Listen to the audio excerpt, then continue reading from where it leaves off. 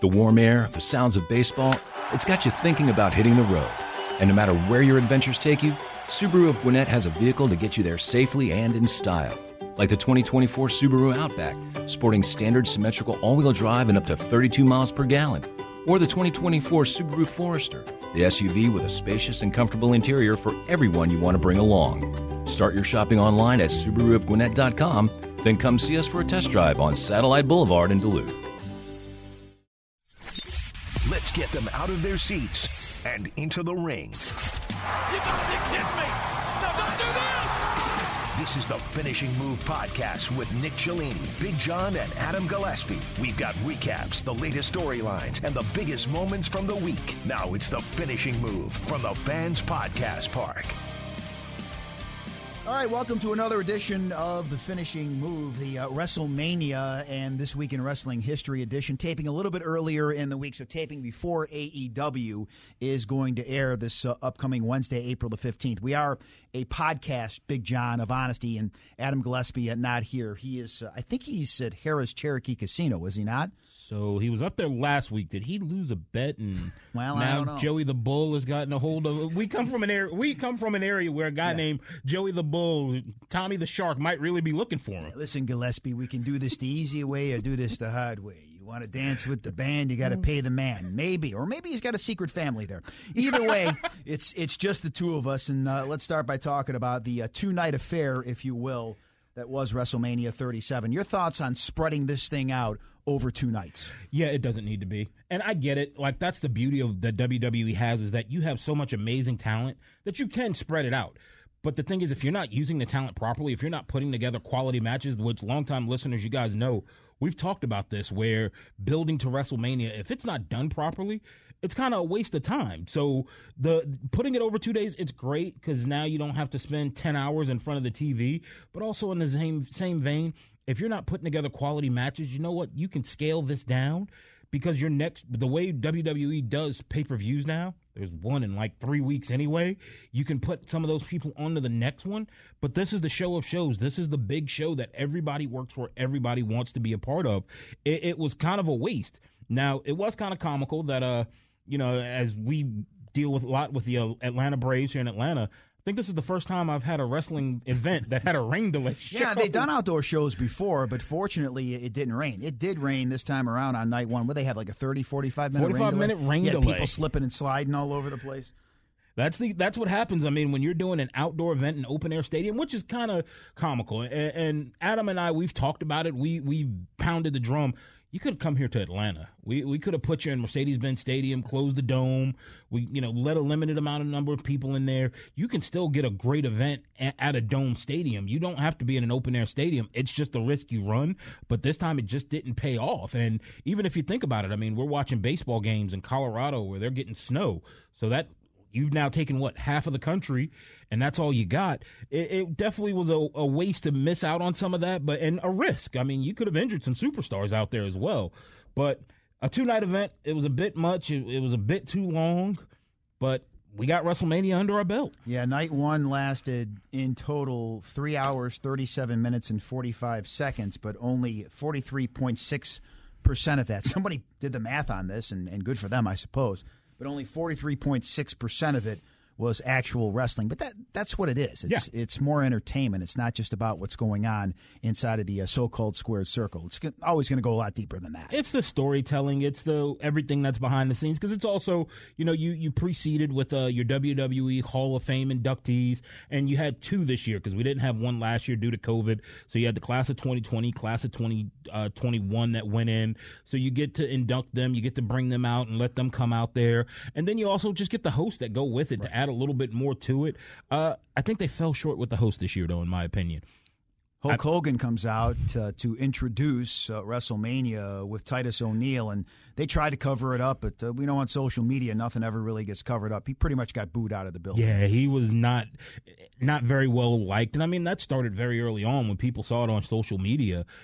I think you could have done it where you had the year, 2-3 years ago, you had the New Day host it.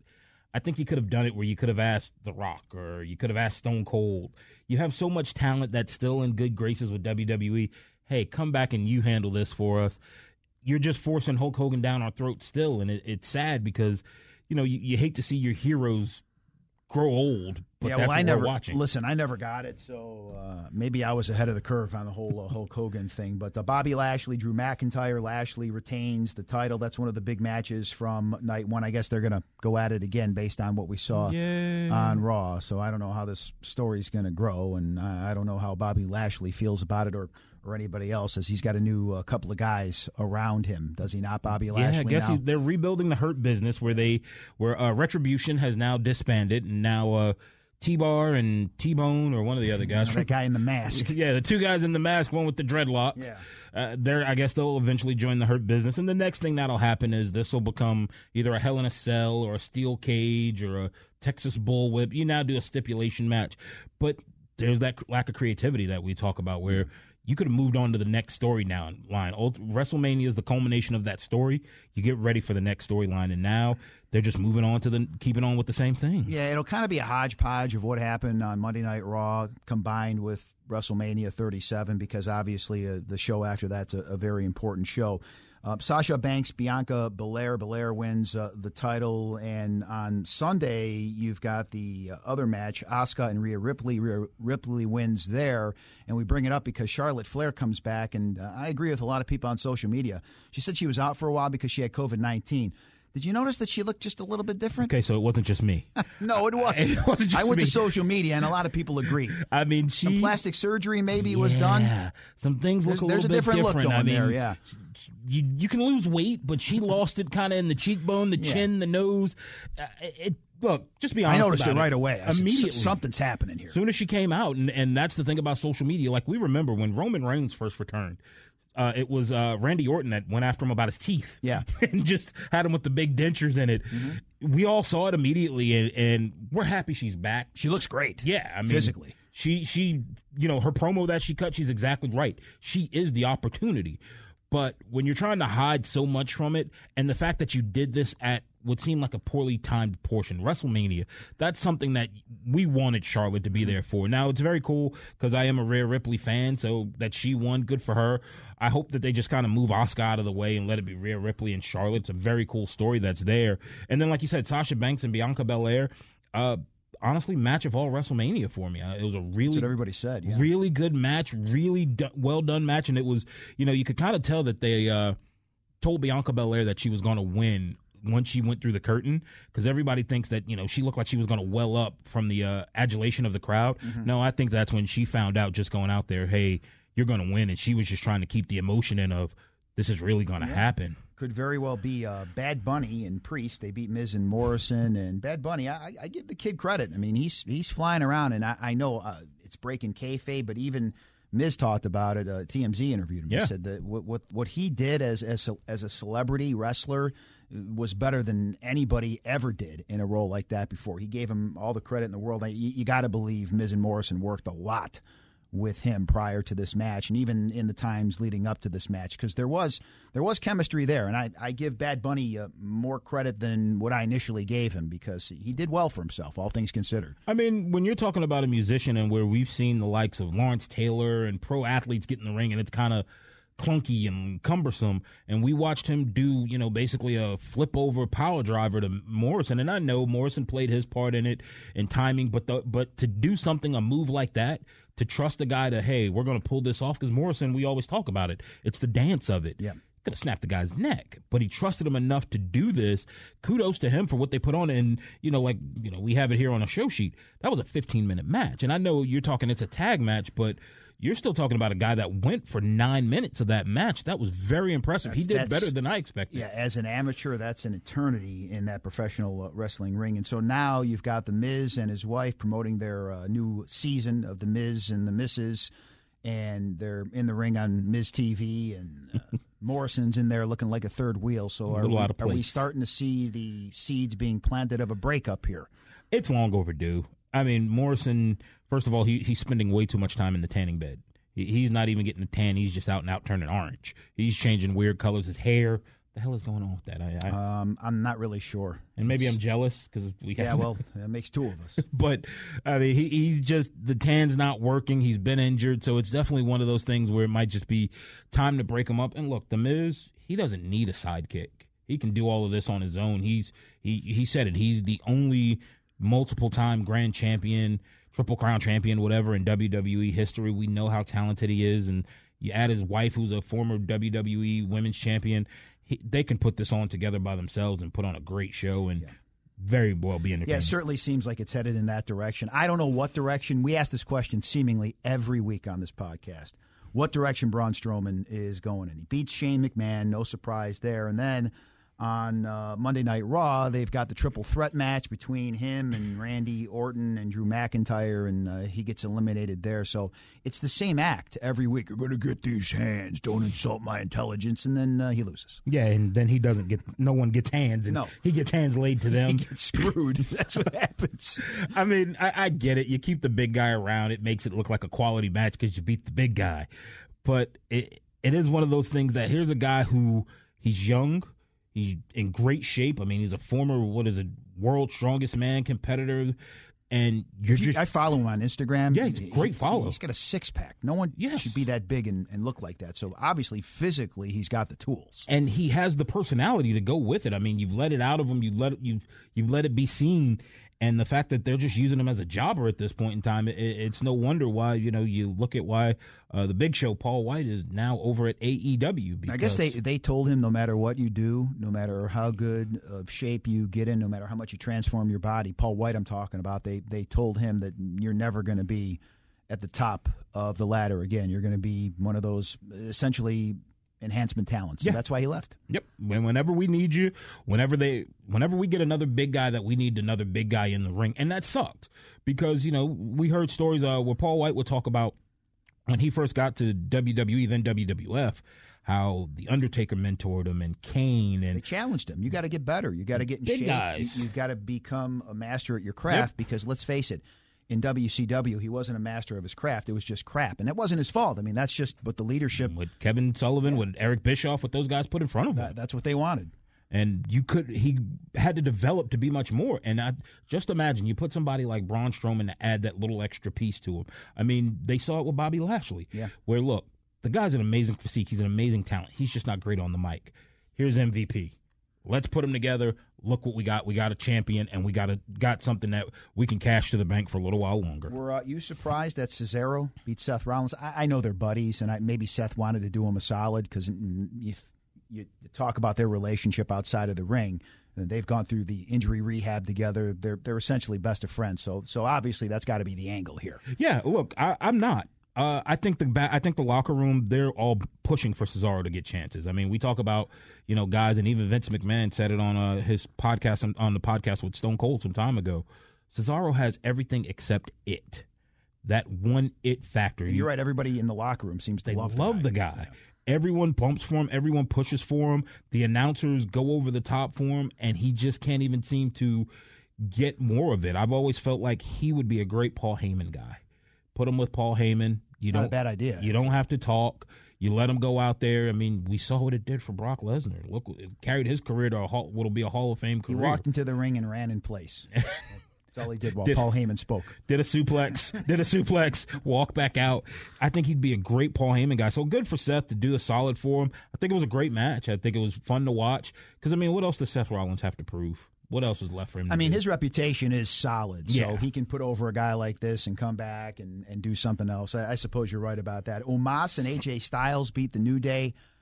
I know that Kevin Nash, you brought him up earlier, he was one of the guys along with Scott Hall that did a lot of training behind the scenes with Omos, a former college basketball player. We'll see where this leads. I hope it turns into something good because I think they seem to love the kid. I mean, they said his work ethic over the top, willing to listen and do whatever those guys, the veterans, were instructing him to do during their time down there. And even if you follow him, I follow him on Instagram. Humble guy. He always talks about how he, basketball was his first love. Wrestling is a love of his, and he wants to learn. He wants to get better. And let's just face it, wrestling's fun when you got the big guy. Like, don't get me wrong, the AJ Styles are nice, the Seth Rollins are nice. You got to find him a dance partner. Yeah. That's the key. When you get that big guy that, like we said, like a Paul White, like an Undertaker, like a Kane. And it's smart. They're starting him with AJ Styles, so he doesn't really have to do all that much in the tag team realm, and then you learn as you go along. It was even better the fact that they didn't make him talk much. I mean, But he said, you speak English? Why did you ever say? You never asked. It's a great back and forth between he and AJ Styles. But it goes back to like even Goldberg. I remember you watched the behind the match where Kevin Sullivan said Goldberg wasn't good on the mic. He said, "You're never going to talk." He said, "They're going to come up to you and ask you questions. You just give them a mean look and you walk to the back." Just stop headbutting lockers, which is a really stupid thing. Smashing car windows with your bare hands. The second night of WrestleMania lasted 3 hours and 18 minutes. About 41.5% of it was wrestling, and it was a great match, and they're doing everything they can to put Roman Reigns over. But Reigns and Bryan and Edge, he pins them both, Roman Reigns, to retain his title. How much more of Roman Reigns are they going to shove down our throat? Well, now he's a heel, and he pinned them both, so obviously a lot more seems to be coming. I got a prediction, and I was texting a buddy of mine about this. The next feat for Roman Reigns, he's going to flip over the wrestling ring on top of his opponent and climb on top of the upside-down ring and pin him there. Yeah. I honestly expected this to be just Bryan was the lamb to slaughter. Either Edge or Roman was going to pin him, so that way they can continue their feud a little bit long, and it's just, you didn't beat me, you beat this guy. But maybe they were listening to our podcast. It's incredible, though, when you think about in real life where these guys were. Roman Reigns battling leukemia, Daniel Bryan, the neck injury that we all thought ended his career, same deal with Edge, and here they all are headlining the WrestleMania. Yeah. It's an amazing thing to see, and it was a great match. It was definitely a fun match. You watch the video, I hope that Edge was kind of continuing to sell a little bit more, because he literally had to be helped out of the ring. And it's hard to watch that when he looked like he could barely walk. Yeah, it's time to say, I did everything. I came back. I transformed my body. I'm done. There's literally, I'm already a Hall of Famer. There's literally nothing left for me to do. I'm done. I have a wife and kid at home. I'm going to go spend time with and the same for Daniel Bryan. I mean, I think he's an amazing talent. He's done some great things. You have a wife and kid at home. Let's hang it up. I don't want to see anybody really get hurt. That's not fun to watch. Explain to me why and how and what the thinking was, the ending of The Fiend, Bray Wyatt, and Randy Orton. Why can this guy never get a break in the eyes of Vince McMahon, Bray Wyatt? Why? All the black goop starts coming down the face of Alexa Bliss. Bray Wyatt, The Fiend is distracted, and he loses to Randy Orton. I don't get it. And I guess now Bray Wyatt is now going to Monday Night Raw following this. I guess he's going to become a preacher now. I don't know. He went around in the fun house, and he's, kind of laying hands on them and baptizing the Muppets around. You're talking about, when you say The Fiend, Randy Orton, Alexa Bliss, 3 individuals that can easily put on quality programs. They've proven it. I mean, Randy Orton, future Hall of Famer. The Fiend, they've said he is one of the most creative guys in all of wrestling right now, the things he comes up with and the way he's reinvented himself. And Alexa Bliss, she could easily be a part of any one of these championship bouts for the women, and you're just watching 3 individuals that you're just kind of like, okay, Yeah, but what does she do now? How does she cross back over? I have no clue. Because she says that she is that person now. She doesn't need help anymore. That was her promo that she cut last night. And as you said, I don't know what Bray Wyatt was doing in the Funhouse. That was very disappointing and confusing, all wrapped into one. And is it going in the direction of Alexa Bliss, the promo she cut? Is the next match The Fiend versus Alexa Bliss? I don't know where this goes. It's very, very confusing in terms of what's going on there. And I'm intrigued on where the hell they get this much black goop from. Like, are they buying tar between the black goop that they had and the green goop that Shane McMahon dropped on Braun Strowman? There must be buckets of goop in the back rooms of WWE. Yeah, I'm not really sure how those contacts stay in the eyes of Alexa Bliss either. Those things got to hurt. Oh, goodness. I mean, I'm uncomfortable looking at them, let alone wearing them. And just running down into her eyes. And now, look, credit to them. They spared no expense on props. I mean, you went and found a 20-foot-tall Jack-in-the-Box, and you wheel it up. Had him pop out. I mean, you spared no expense on props. Now, it is funny, and I guess they realized they made the mistake on the burned Fiend, the Toxic Avenger. Yeah. Because he walks out, and now he's back to normal. Well, just like Randy Orton, all of a sudden, in 4 days, the face healed. Rubbing alcohol. They have amazing balm in the WWE backstage, apparently. But no, I guess that Vince McMahon's theory, and you've listened to many a podcast, Bruce Pritchard, among others, have said about him, they'll never remember. Just move forward. Yeah, that's exactly right. Be like a wrestling heel. Act like it never happened. And just keep going. Yeah. Like a freight train, like a tank. Keep moving forward. No one saw that. Move on. Well, Riddle is no longer a champ. He loses to Sheamus, and he comes out and he challenges Bobby Lashley to begin Monday Night Raw. He gets put in the Hurt Lock, and he's eliminated. So I got to think they're going to flip him. He's got to turn heel, does he not? Because now he's just jobbing to everybody. Yeah, this is kind of useless with him. And then here's a guy that I think he just rubbed so many people wrong in the locker room. I mean, he went after Goldberg. He went after Orton. He went after Nash, Kevin Nash. And you're talking about Kevin Nash is one of those guys that people say in the back room, he's not one of those guys that you really want to fight. If he's threatened at all, he's going to throw you a slap. Exactly. That's his first warning. He's not going to say, I'm warning you. He's just going to throw you an open hand slap. And he's not doing it on social media. He's not doing it on Twitter. He's going to show up and he's going to tell you how he feels about it. And I think this is a guy that he might actually just be the lamb to slaughter. I mean, he went after Brock Lesnar. He's went after some of the biggest names. And I guess you do it to try and make a name for himself. But in the same vein, if it comes across where you're just being pompous, then it goes terribly wrong and things don't work out the way that you want. Going back to Charlotte Flair, looking fantastic, cutting an outstanding promo, looking a little bit different. Some work allegedly could have been done during her time away, but there's the good promos and the good gimmicks, dare I say the great ones, obviously, as well.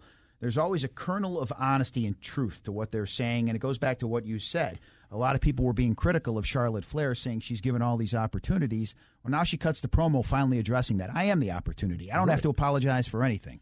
She's exactly right. She is the opportunity. I mean, when it all started with the women's revolution and we had, kind of the back and forth between her and Sasha Banks, hindsight, you kind of understand it now because now you understand, you know what? Those two, someone recognized, whether it be Triple H or Vince, they recognized that those two were going to be the future of the women's division. And I think you kind of needed them to have that to help cement who they are right now because Sasha Banks, for, whether she held on to it for as long, whether a day or 2 days or whatever, and she hasn't won a WrestleMania yet, but she's never failed to deliver on a match. And she's someone that when she's going to be in a match, it's a good match. Charlotte Flair, the same thing. She's that person that, the promos are going to be solid. You're not going to see these clunky, cumbersome matches where the holds look weird. You're getting a crisp, clean, entertaining match from her with lots of trash talking, and she's right. She is the opportunity, and, I think it makes it even a little bit better if someone saw the hindsight of who her father is. That adds to Ric Flair when he'd cut those promos. I mean, Ric Flair, to me, was one of the first wrestlers to break kayfabe when he showed up at WWF with the WCW World Championship. It's funny you say that about Ric Flair because I watched something a couple of nights ago, years ago, 89, going way back, when he went from a heel champion to a face. He needed some time off, and Terry Funk attacks him after he beats Rick Steamboat. The way he shifted the script and flipped it, he was very calm at that point, talking about how he felt. He gives Jim Ross an interview inside of his house. He's got like a Lakers warm-up on, like he's the everyman. It's just brilliant. It's small stuff that you don't realize when you're young, but you look back and say, this is just brilliant. This is art. It's one of those things when you hear wrestlers talk about, and even, pro athletes, the psychology of it. I mean, people talk about Muhammad Ali and how just, float like a butterfly thing. He beat you psychologically. Ric Flair did this thing with the psychology of it all. To watch him now, and as a kid, you didn't notice it, but now the cadence and when they talk, just like you said, where it's not the three-piece suit, it's not the alligator shoes. It's very calm, very collected, not screaming, just saying, I'm injured, I've got numbness down my left arm, so I don't know if I'm going to come back and wrestle again. Just as you said, you've got the fans at that point in the palm of your hand because you know how to play them. It's him and Shawn Michaels are two, and I mean, obviously, they both were, the tops of each company at one point in time. Those two individuals are the two individuals that when you look at someone that can go from heel to face in a way that, it's a manner that you have to look at it and say, man, if you were teaching a wrestling class 101, go back and watch their old vignettes. Back and watch their old promos from when Shawn Michaels was a part of DX and starting DX to where he got married and he kind of changed his life a little bit more. And you saw just the mannerisms change of him. It's that psychology. And Charlotte Flair, she showed that where when she was feuding with Ric Flair, because he was allegedly, we all thought he got what's her name, pregnant. You saw her kind of dial it back a little bit, but now she's back to that heel. And here she comes out in what looks like a disco ball sequin suit. And the mannerisms and what she does in the ring, that psychology of it is brilliant. So let's walk through this week in wrestling history as we close the door on the present and look to the past, because everybody loves when we talk about wrestling history. Everybody loves it. If you go through, I could just, for hours, I can go down that rabbit hole on YouTube. I just talked about watching stuff from 89. Then you watch, all of a sudden, the Four Horsemen are faces. Then all of a sudden, Sting joins the Horsemen. Then all of a sudden, they turn heel back on him. It's just brilliant stuff. It's wonderful work to watch because, I mean, when you start going through, and particularly if you just, I like to go with factions, whether it be, like you said, the Horsemen, whether you talk about the Fabulous Freebirds, just to go through those factions and watch going down those trails of the work that they put together. And particularly those groups that have long-standing things to go like that. Even someone just as simple as Mr. Fuji, to watch him go from the wrestler to the manager and going with Yokozuna and Demolition, it was one of those things that was masterful to watch him do. And you're just talking about a guy that he looked very unassuming. He didn't look like he was a threat to anyone. But when Mr. Fuji came out there and he came out with his cane and his boiler hat on, it's just wonderful to sit and From watch. Hawaii. Was Mr. Fuji. I don't want to ruin it for anybody. Spoiler alert. But listen, you play it up. Follow the Podcast Park on social media for live updates as new episodes hit and behind-the-scenes looks at all our shows. Find us on Twitter, Instagram, and Facebook at the Podcast Park. So this week in wrestling history, let's go 31 years ago this week.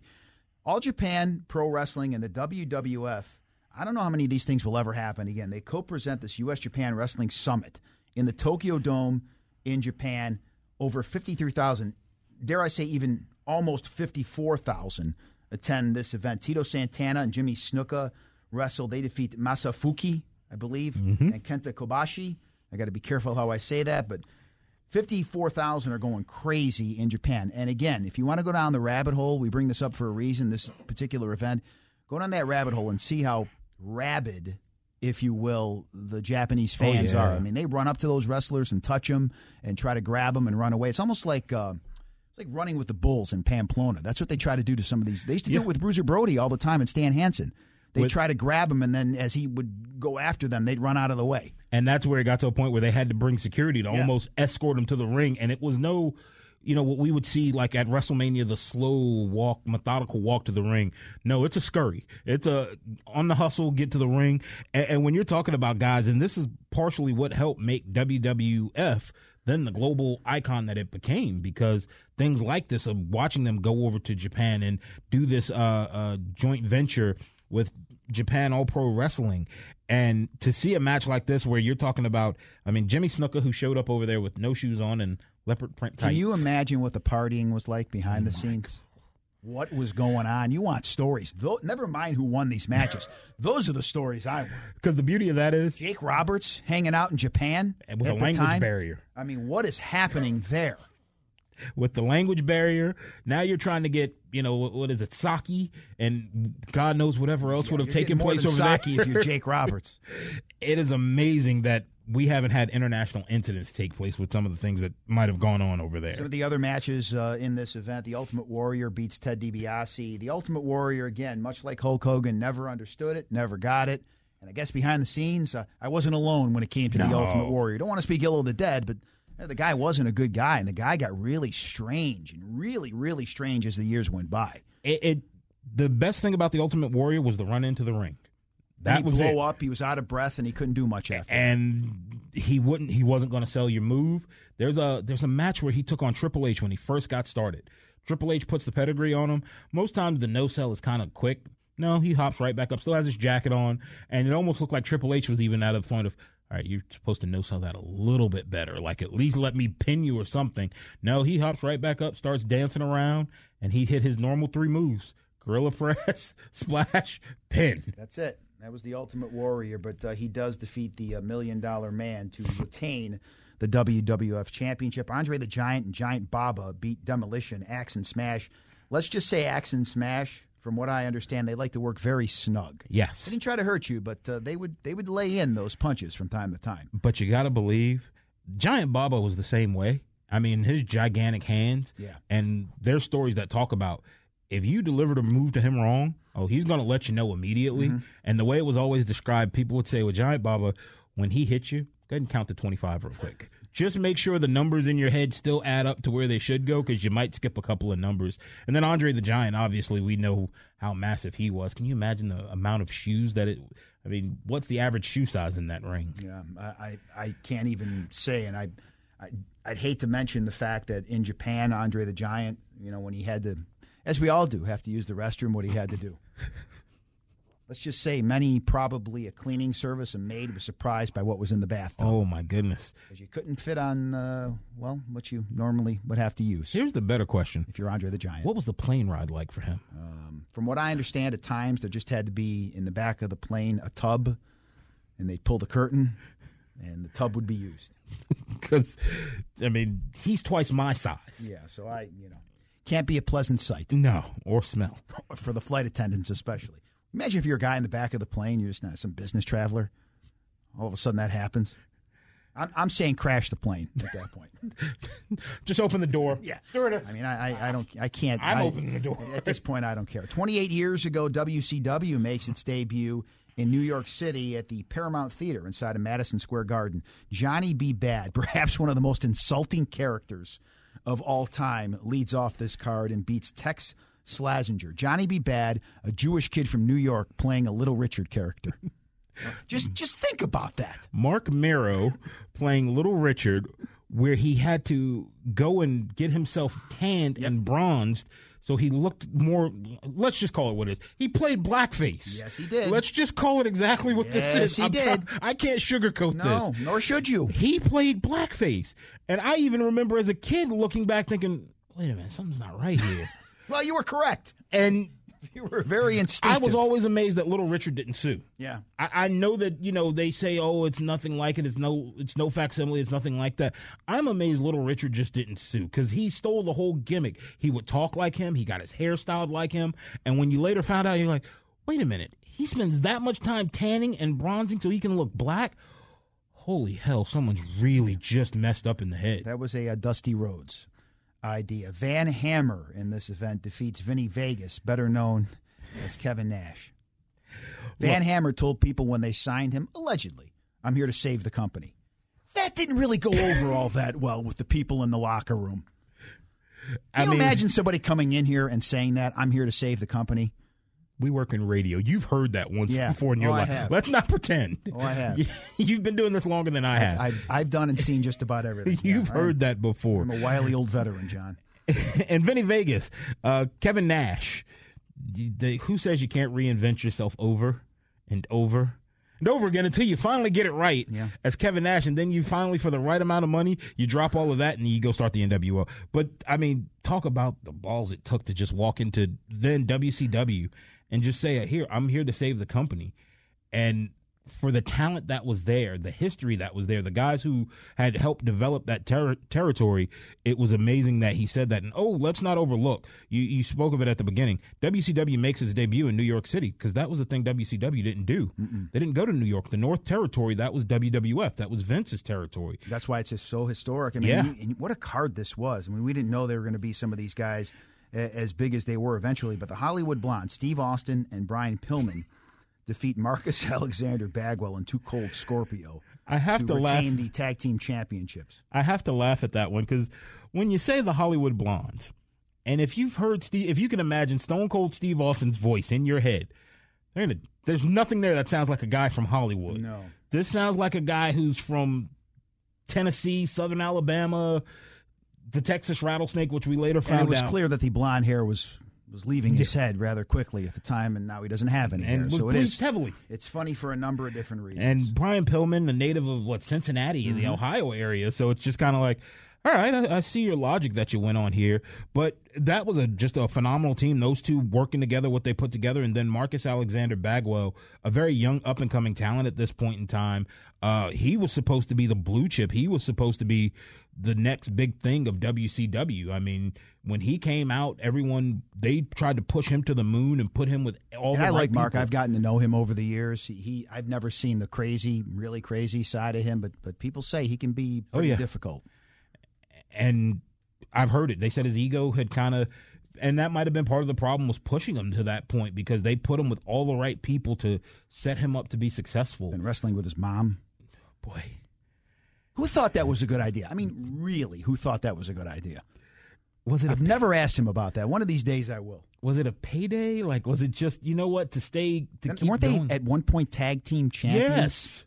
So Judy Bagwell, his mother. With Buff Bagwell, it was just, I wonder, does he still have the top hats? It was, oh yeah, he still does. Follow him on Instagram. He puts them on every now and then. Rick Rude defeats Cactus Jack in this event. And again, Cactus Jack, a character that Vince McMahon didn't initially want. They had to invent the Mankind character, and the rest, as they say, is history. Rick Rude, I guess he was planning a comeback when he passed away. Rick Rude was one of those talents legitimate tough guy. Yes. First of all, any man that is willing to go and get a woman's face airbrushed onto her tights, and the character that he had, and everyone tried to rip it off, Val Venus, everyone.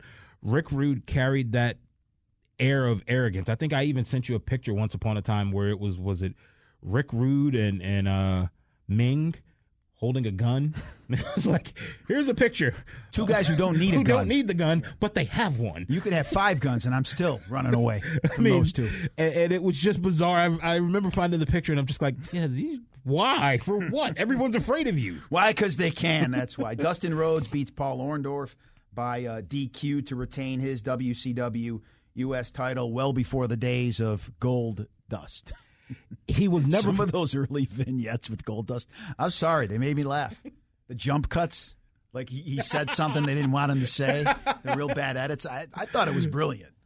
And somehow he was able to get his wife a job. He got Marlena a job where Terry was a makeup artist at CNN. My brother was working at CNN. I remember you told me. Yeah. She was Alexandra York back in the old days at WCW when they started dating and got married. But my brother said, that's Terry. She does makeup at CNN. He saw her on TV. But yeah, somehow, some way, she made her way into wrestling. But think, what that was the gig. She walked down to the ring holding a cigar. She sat in a director's chair, and she did that for 3 years and got a check for it. I'm figuring out where did I go wrong with my life choices that I can't get to. And that's not to disrespect what she's done. Right. She's a beautiful woman, but it was just amazing to watch that how do I get that payday? Timing, John, is everything. Barry Windham also here defeats Ricky Steamboat to retain the NWA World Heavyweight title. They say if Barry Windham, as great as he was, decided to actually work out and take care of himself, he could have been even greater. The guy never, ever, ever, ever worked out. Whatever it was all natural, his ability to produce. The son of a wrestler, Blackjack Mulligan, Barry Windham in the ring. It was all natural talent. And he was no slouch. He was no slouch in terms of his size, his stature. He's massive. Yeah, I mean, the guy was and I don't mean like he was a big, lumbering, he looked like a solid middle linebacker in the NFL. And just what he could do and move in the ring. If you just imagine, I mean, it's the proverbial, if you put your mind to it, what he could have done. Because that's what they looked for. He didn't have the physique of a six-pack and the muscles. Right. He could have done so much more. He could have gone so much further. Also, Sting defeats Van Vader by disqualification in the World Heavyweight Championship match there. The final match, as WCW made its debut 28 years ago this week inside of Madison Square Garden. Vader said Sting was his favorite opponent. Those two put on great matches. Yeah, he said he loved working with him. They put on amazing matches. And the fact that Van Vader, I mean, not a Hall of Famer. The amazing I that think he will be. Unfortunately, now it's going to be after he passed away. How heartbreaking is it? And particularly, I remember when I saw the story on TMZ, and basically, doctor told him he got 2 years left to live. And here's a guy that you heard the stories. I mean, where he's in a match, his eye pops out, and they hear him early speak. In the match, and finishes. Stan Hansen. Yep, you got to keep going. What are you Keeps supposed going. to do? But then to hear what he did, I mean, just mentoring and to hear him speak, you'd look at this guy and you think, no, this guy's a barroom brawler. He was a brilliant man. He always had something motivational to say. I've listened to a lot of his speeches, and I look forward to the day that they do induct him. And I hope they welcome Sting back to do it and let Sting do it and induct him in. That makes sense. 27 years ago this week in St. Paul, Minnesota, Jesse Ventura awarded nearly $810,000 in videotape and merchandising royalties after a Minnesota state court found the WWF at the time liable for fraud and misappropriation of publicity rights. He was in all these videos and what have you and didn't get paid, sued for it, and got paid, and that's why you'll never see him in the WWE Hall of Fame. It's as if, poof, he never existed. So you mean the governor of Minnesota, the governor There's Ventura? Mars, there's outer space, and then there's where Jesse Ventura's from. If you've listened to some of the things he has said over the years, I don't know what's going on with him. you didn't have to go that far back for that. I mean, if you watch him, there were some people that you're like, okay, he's in character. And then there's some people, that's him. That's naturally who he is. Even when, what was he in Predator? And they did the behind the scenes of it on how he would just be off by himself. That's the way it was, yeah. He was never with the guys. And you're talking, Arnold Schwarzenegger. You're talking guys, they said they all got along. There was also Carl Weathers. They said it was a very great atmosphere. And they said you'd look over and he'd be off by himself and he'd just be doing his thing. And they said it wasn't a stretch for him to play the character who he was. If you really gave him a gun and those things, that's the role he would play. Very strange bird. 24 years ago this week, ECW makes its pay-per-view debut. Barely legal from the ECW arena. Is that the bingo hall that Bruce Pritchard calls it?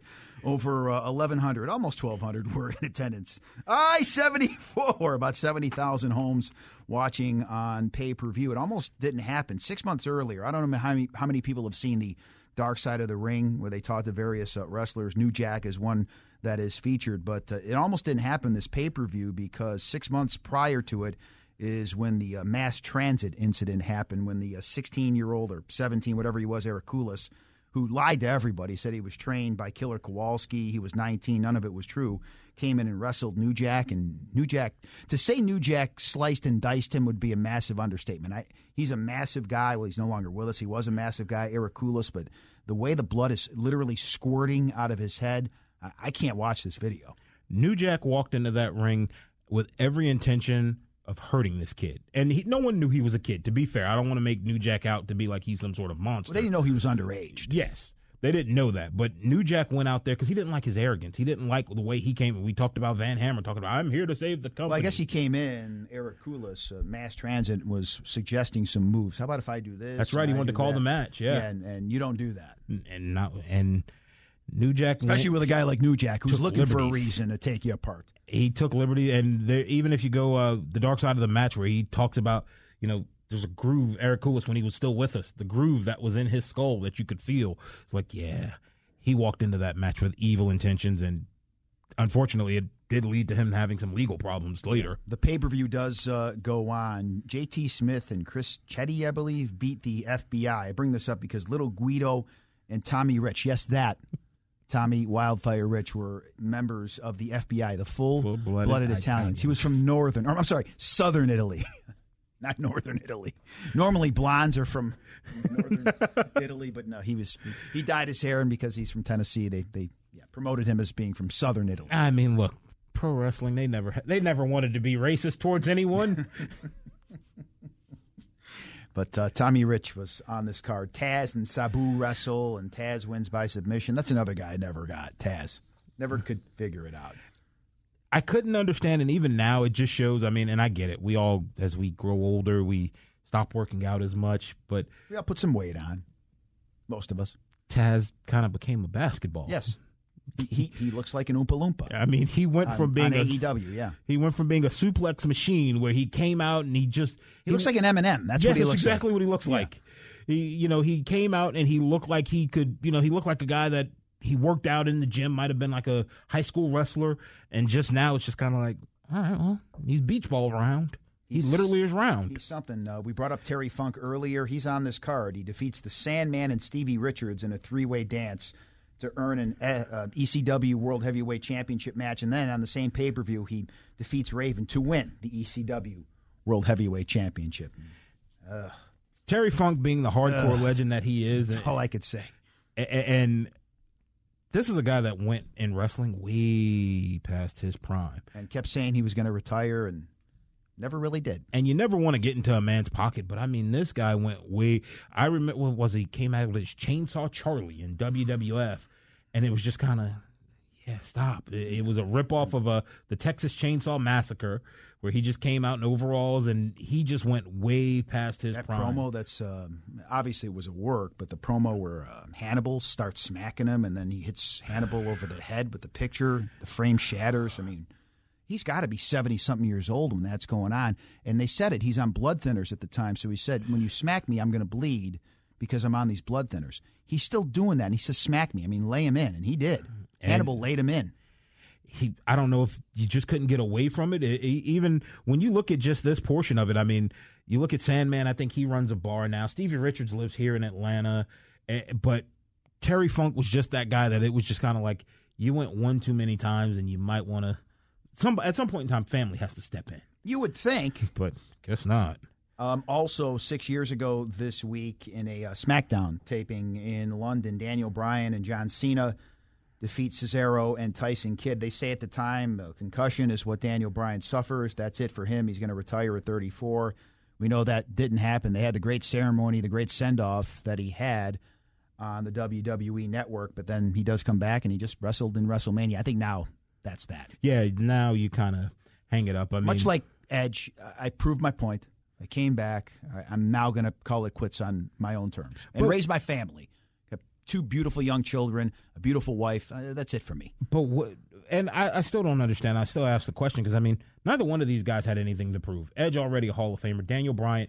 And the story of Daniel Bryan, I mean, what was it? The Nexus started about. He got fired, came back. They brought him back because everybody liked him. They loved the work that he did. He's won multiple champions. He didn't need this. He didn't need to do it. And, you got to see another side of him, but then where does it go? The story's not going to continue on. You put together a quick story to make sure you had Roman Reigns in it, but it's not going any further. And I hope he does produce and go behind the scenes. I think he could put together and help mentor some young up-and-coming talent. And finally, happy 80th birthday to the Hit King, Pete Rose, also a celebrity member of the WWE Hall of Fame, appeared at WrestleManias 14, 15, and 2000 in a multi-year angle with Kane. I'll never forget when he came on the show. I said, I have a hard time believing anything you say because at the time he was still saying he wasn't gambling and never did gamble on baseball. I said, when you showed up in a chicken suit and got tombstoned by Kane, I said, why would you think that was okay to do that? You're Pete Rose. He said, well, it was a part of the storyline. He started like going into kayfabe storyline. I said, you're Pete Rose. That would be like Joe DiMaggio doing that. What are you doing? But he needed the money, apparently. And I guess Jim Ross's call, that's Pete Rose, just over and over again screaming, that's Pete Rose. And I guess evidently if you go out to Las Vegas, he sets up a table and he will sign anything. I've seen it. And I've seen the picture. Pete Rose, WWE Hall of Famer, not Major League Baseball Hall of Famer. And it's just like, why would you put that out there? I've personally seen it, yep. And it's sad because it's one of those things of like, yes, I'd love an autographed Pete Rose baseball. I don't need WWE Hall of Fame or all the Pete Rose. And you're just like you're saying, you're Pete Rose. I mean, you think about it. He's a Cincinnati kid. He did all of these things in Cincinnati. Hometown kid. What a great story it should have been. Unfortunately, it's not. And the fact that it almost seems tarnished, even so much so, and this is not to disparage to him, where Mike Tyson saying, he's not even in his own Hall of Fame. Right. Why do I want to be in the WWE Hall of Fame? And he's right. It's kind of, it's a little bit tainted there of what you did, the legacy that is you, that you put it in there. And then the chicken costume is kind of the proverbial cherry on top on this Sunday. It doesn't help, John. It doesn't help. Speaking of Mike Tyson, before we get out of here, Mike Tyson makes an appearance on AEW. Is that a one-off, or is he going to be on a few times? Actually, he will be on. As we're taping this, it's Wednesday. He is supposed to be a special guest enforcer that'll be there helping Team Chris Jericho as he will go up against MJF. So he will be a special guest enforcer as a part of that. As also talking as we're on Wednesday night, I guess AEW has won the Wednesday Night Wars, where now WWE NXT has now had to move to Tuesday night. Yep. Because basically since AEW has come into existence, as far as I can remember, they've only won one night, and they basically had to do something that resembled a pay-per-view to put that together, Halloween Havoc. Other than that, they haven't been able to compete against them. So my problem now, or the concern, I should say, not a problem that I have with AEW, their matches are so great. How do you top it week to week? I mean, what they did 2 weeks ago, those matches with everybody going through tables, I mean, how do you top that? What do you do? You keep allowing yourself, and this just shows the creativity that the wrestlers have to go with it, the creativity of understanding how the business goes, because that's the whole thing. This is a wrestling company ran by wrestlers. Right. So they have writers, they have behind the scenes, but now they're looking for that little bit extra. Because, I mean, you keep seeing, if you watch it on TNT, they keep showing when Cody Rhodes was here in Atlanta and he went off the top of the steel cage and everybody just, that was the pop spot. But then it keeps going and they keep adding more and they keep adding more and they keep adding more surprises that go with it, where their wrestlers, Miro, where even, we talk about it. the Hall of Famers, the legends that we see, that they're just doing just enough that we respect it, so it's not weird, it's not awe or shocking. It's just very cool to watch the legends be there and support these guys. Well, it's working out for them. The numbers do speak for themselves. We'll talk more about what Mike Tyson is going to do this week, next week, when another edition of The Finishing Move does come your way. Please like and subscribe and download, or Big John will come to your office and give you one of those Cesaro airplane spins. That'd be fun. It'll knock everything off your cubicle and everybody else's cubicle. And no one wants that. Nobody needs that. So just do what we asked you to do and listen to The Finishing Move. Wrestling's fake. Wrestling's not fake! The warm air, the sounds of baseball, it's got you thinking about hitting the road. And no matter where your adventures take you, Subaru of Gwinnett has a vehicle to get you there safely and in style. Like the 2024 Subaru Outback, sporting standard symmetrical all-wheel drive and up to 32 miles per gallon. Or the 2024 Subaru Forester, the SUV with a spacious and comfortable interior for everyone you want to bring along. Start your shopping online at SubaruofGwinnett.com, then come see us for a test drive on Satellite Boulevard in Duluth. A lifetime of hard work, children laughing in the kitchen, family photos on a restaurant wall, a legacy that lives on. It all comes from the power of a conversation.